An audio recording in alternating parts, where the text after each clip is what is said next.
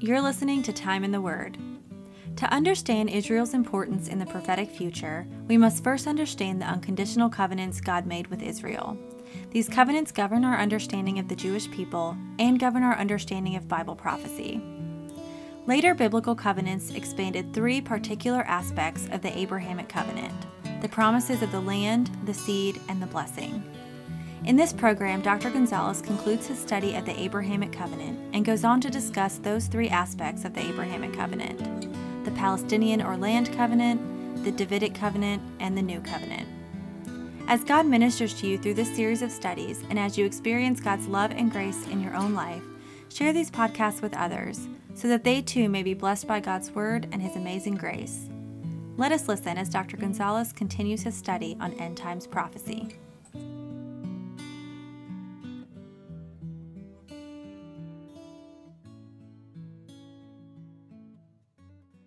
Father, we thank you for this time. We pray that the Spirit of the living God would open the eyes and ears of our hearts and understanding. May you remove from our minds any preconceived ideas that we may have concerning Bible prophecy, and just create in us a clean slate so that you may impart to us your truth and that we may be able to accept it by faith.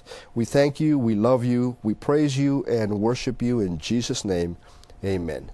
Well, once again, we are continuing our study in Bible prophecy. Last week, we started looking at the role of Israel in world history. And we were considering Israel's past. We were talking about the covenants that God has made with Israel and the importance these covenants and understanding these covenants play in good prophetic interpretation. We were looking at the Abrahamic covenant. We sort of finished at least most of it. I want to reiterate a couple points before we go to the next few covenants. We did consider the personal promises that God had made to Abraham through the Abrahamic covenant. We looked at the national promises that God made in the Abrahamic covenant, and we were talking about the universal promise that God had made in the Abrahamic covenant, and that was in essence fulfilled by the coming, the death, and the resurrection of Jesus Christ. The gospel became available to the entire world, and all people are able to come and receive forgiveness for their sins because of what Jesus has done on our behalf. And this is understood to be a fulfillment of that universal promise because Christ comes from the lineage of Abraham. He's one of Abraham's offspring. And I was reading a couple of quotes from some Bible prophecy experts regarding that last promise, and I want to read one more quote and then we'll move on and look at some of the other covenants. One Bible prophecy expert says, except for the original condition of leaving his homeland and going to the promised land, the covenant is made with no conditions whatever. And this is, again, to reiterate what we were saying at the end of last program, this is an unconditional and eternal promise. It's an eternal covenant. In other words, Israel, or the offspring of Abraham, is not required to do anything in order for this covenant to be fulfilled. The fulfillment of this covenant lays exclusively on the shoulders of God himself. And we'll make this point a little bit further down the road. He continues to say, it is rather a prophetic declaration of God of what will certainly come to pass, and is no more conditional than any other announced plan of God, which depends upon God's sovereignty for its fulfillment. Listen, the only requirement that God had of Abraham was that Abraham was to leave his country, Ur of the Chaldeans, and go to the land that God was to give him. Once Abraham obeyed God and left Ur, there was nothing else either Abraham or his descendants needed to do in order for this covenant to be fulfilled. God promised that he would fulfill this covenant and placed no conditions or requirements on Abraham or his offspring in order for this covenant to be fulfilled. Absolutely imperative that you understand that. Therefore, it is an unconditional, irrevocable, eternal covenant which God must fulfill, because if he doesn't, then we have a bigger problem. God is a liar. If he said he would do it and doesn't do it, we have a problem. How do I know, therefore, that I am still safe today if he once saved me, if we can't rely on the promises of God? God said this is an unconditional, eternal, irrevocable covenant. I will fulfill it. Now, that was the Abrahamic covenant. We're going to be looking at 3 other covenants. These are separate covenants, but they're sort of expansions or extensions of the Abrahamic covenant. We're going to look at the Palestinian or the land covenant. We're going to look at the Davidic covenant, and we're going to look at the new covenant. All of them play a significant role in biblical prophecy. And again, you must have a pretty good understanding of what these covenants are and what they pertain to if you are going to properly interpret, divide the Word of God when it comes to biblical prophecy. So the first one we're going to look at, or the second one technically, the second one we're going to look at is the Palestinian or the land covenant. Either or, it could be referred to as land or Palestinian covenant. Now, the land promise was expanded in this particular covenant that God had made to Abraham, and you can find that in Deuteronomy chapters 28, 29, and 30. Obviously, we're not going to read those. It would take up the whole program to read those 3 chapters. So I'm going to give you the references. You go back and read them for yourself. You should be doing that anyway. Don't take my word for of anything. Just take what I say, compare it to Scripture, and let Scripture tell you whether I'm right or wrong. Now, this covenant, like the Abrahamic covenant, listen, once again important, is an unconditional covenant as well. This has to do, obviously, i.e. by the name, has to do with the land portion of the promise God made to Abraham in the national promise. And we're going to look at several passages here, and we're going to read a couple of quotations from some Bible expert.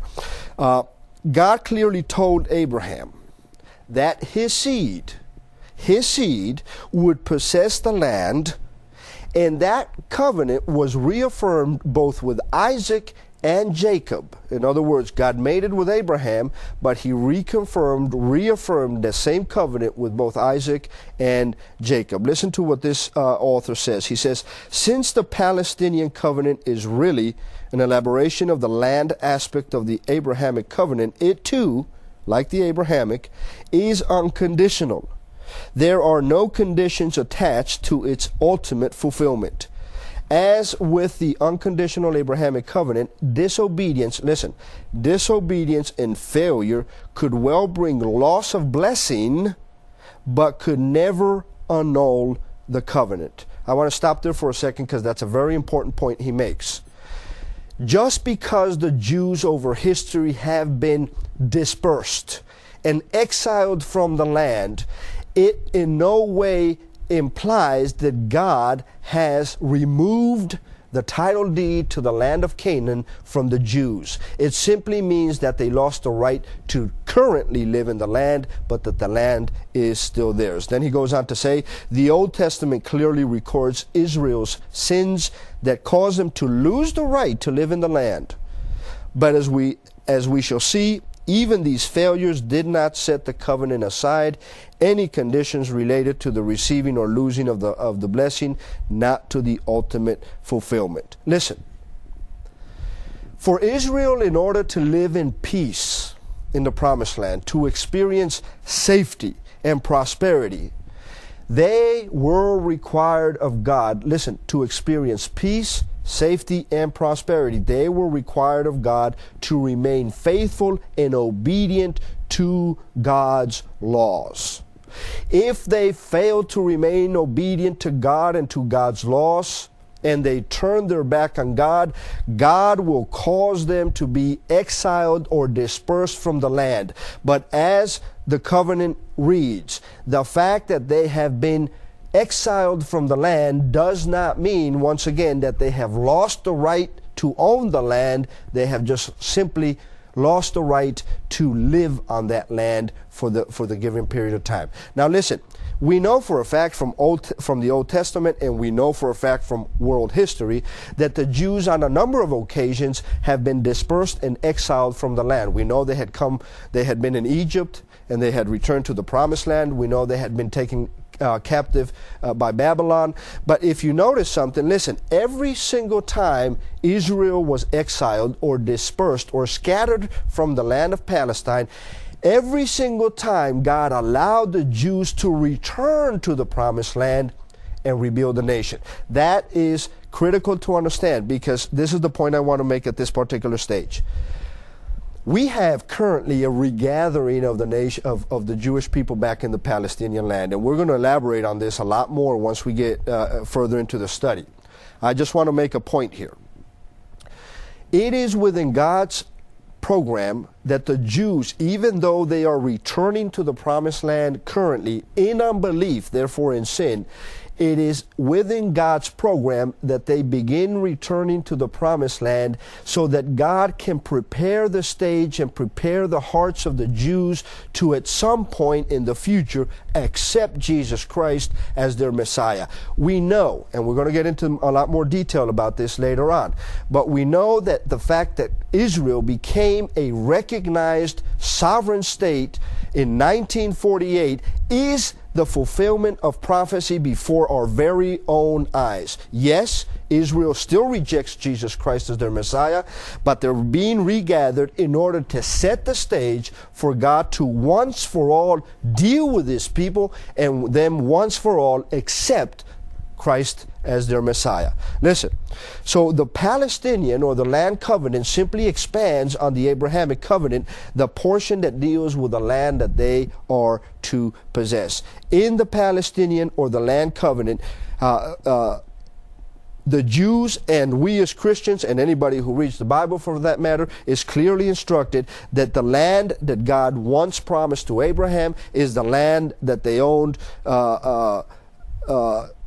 1,000 years after the covenant was made, 2,000 years after the covenant was made, in the 21st century. That covenant is still in effect, and God is still in the process of completing and fulfilling that covenant. He has never, ever revoked the right of the Jews to possess the land. Now, they've never actually possessed the entire Promised Land. We know that from history, because much of the Arab world is part of the Promised Land. It's currently being inhabited by the people who live there, but they have never possessed the entire Promised Land. But the promise is that when Christ returns and establishes His millennium kingdom, He will give them the Promised Land, all of the Promised Land, for them to inhabit, something they have never ever done since the covenant was made with Abraham.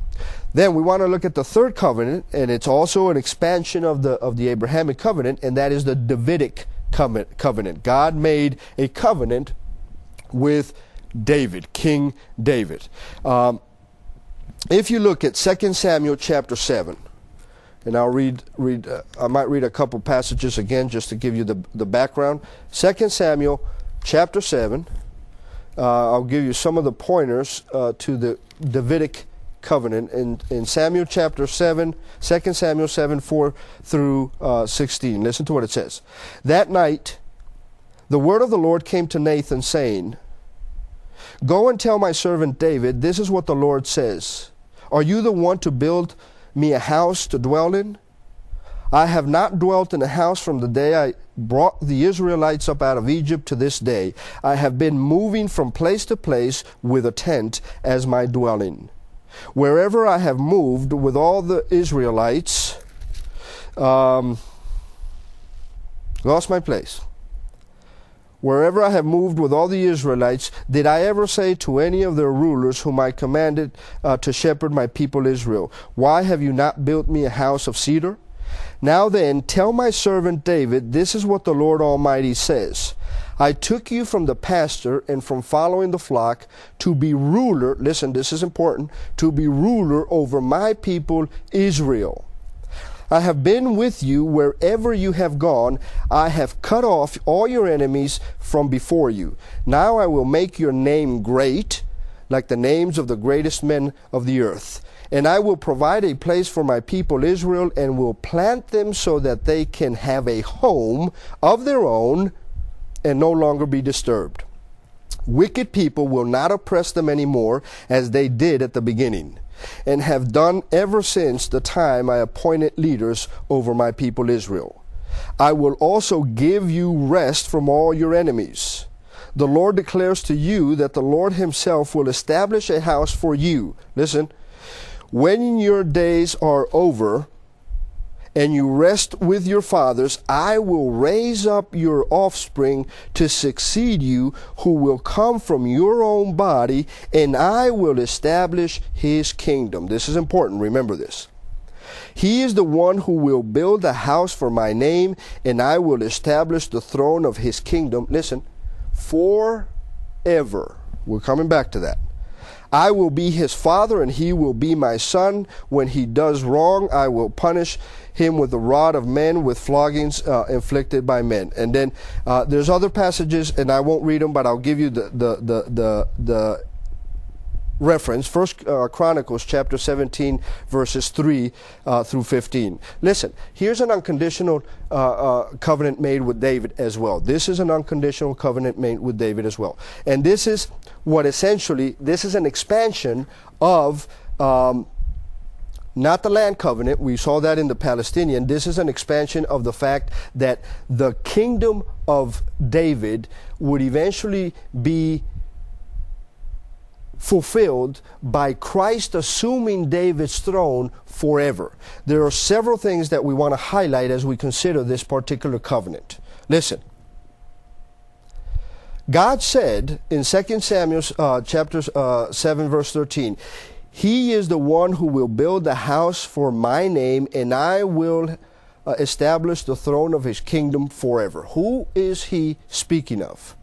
Who can sit on the throne of David forever? Could David? Absolutely not. He is a human being who in time passes away. Christ is the one who will assume the throne of David. In fact, Christ is often referred to in the Word of God as the Son of David.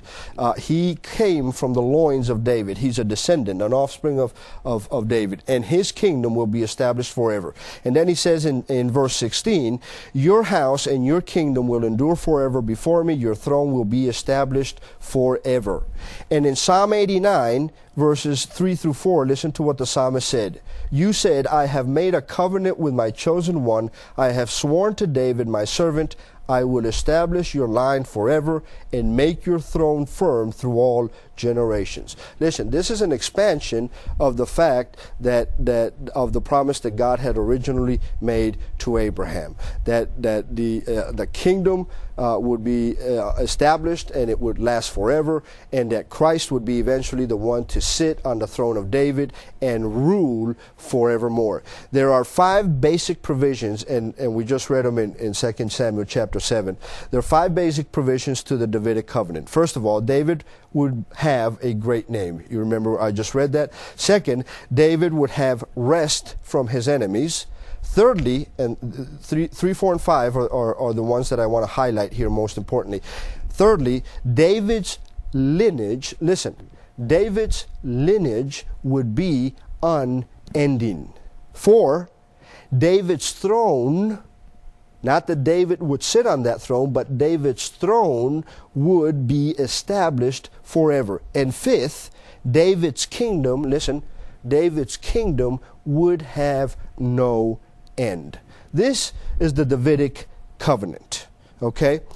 It is foundational for the messianic hope of the Hebrew Bible, and it's the basis of the New Testament expectation of a future kingdom. Listen, if there is no millennial reign of Christ here on earth, how will this covenant, this promise made to David, be fulfilled?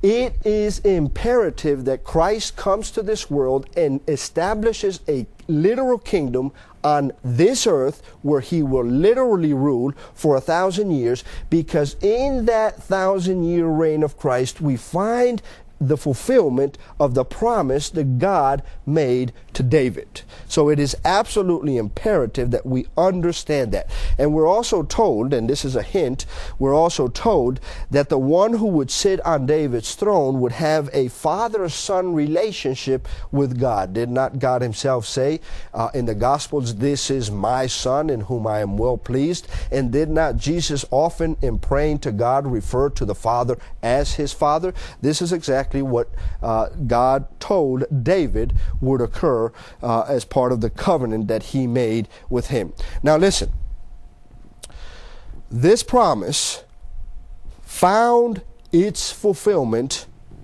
with the birth of Jesus. I want to read you something from the New Testament. Luke chapter 1 and verses 32 and 33.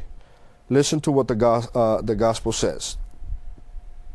He will be great and be called the Son of the Most High. The Lord God will give him, listen, the Lord God will give him the throne of his father David. Who are we talking about? We're talking about Jesus. And he will reign over the house of Jacob forever. His kingdom will never end. You see, the fulfillment of this promise was when Jesus came in the incarnation, but he will actually sit on the literal throne of David during the millennium reign here on earth. Listen, before I get into the last covenant, I want to read one more quotation here. This gentleman says, the Davidic covenant is most important in assuring, listen, this is important, the millennial kingdom in which Christ will reign on earth. There must be a millennial kingdom because that will be the fulfillment of the Davidic covenant. It is absolutely imperative. The Davidic covenant demands a millennial kingdom. Resurrected David will reign under Christ as a prince over the house of Israel. The Davidic covenant is not fulfilled by Christ reigning on his throne in heaven, as David has never and never will sit upon the Father's throne. It is rather an earthly kingdom and an earthly throne. The Davidic covenant is accordingly the key of God's prophetic program yet to be fulfilled. Absolutely agree with this prophecy, this author. Now, let's get into the last one, the new covenant. So we've talked about the Abrahamic covenant. We broke the Abrahamic covenant into three categories: the personal promises, the national promises, and the universal promises. Now we're looking at the expansion of those promises by looking at the Palestinian and land covenant, where God reaffirms the promised land to the Jews and the title deed to that land forever, their everlasting possession. And then we looked at the Davidic covenant, which has to do with how Abraham was going to be a blessing to the rest of the world, because through his offspring would eventually come David, and eventually Christ, who would be the son of David physically, having come from his loins. And Christ again is the fulfillment of that Davidic promise, but the millennial kingdom is demanded by the Davidic covenant because Christ has to literally, physically rule from David's throne on this earth. The last covenant we're going to look at, and it's important that we understand this one as well, is the land covenant. This one you find first mentioned in Jeremiah 31. In fact, we get the name New Covenant from Jeremiah. If you look at Jeremiah chapter 31, I'll go there real quick. Jeremiah 31,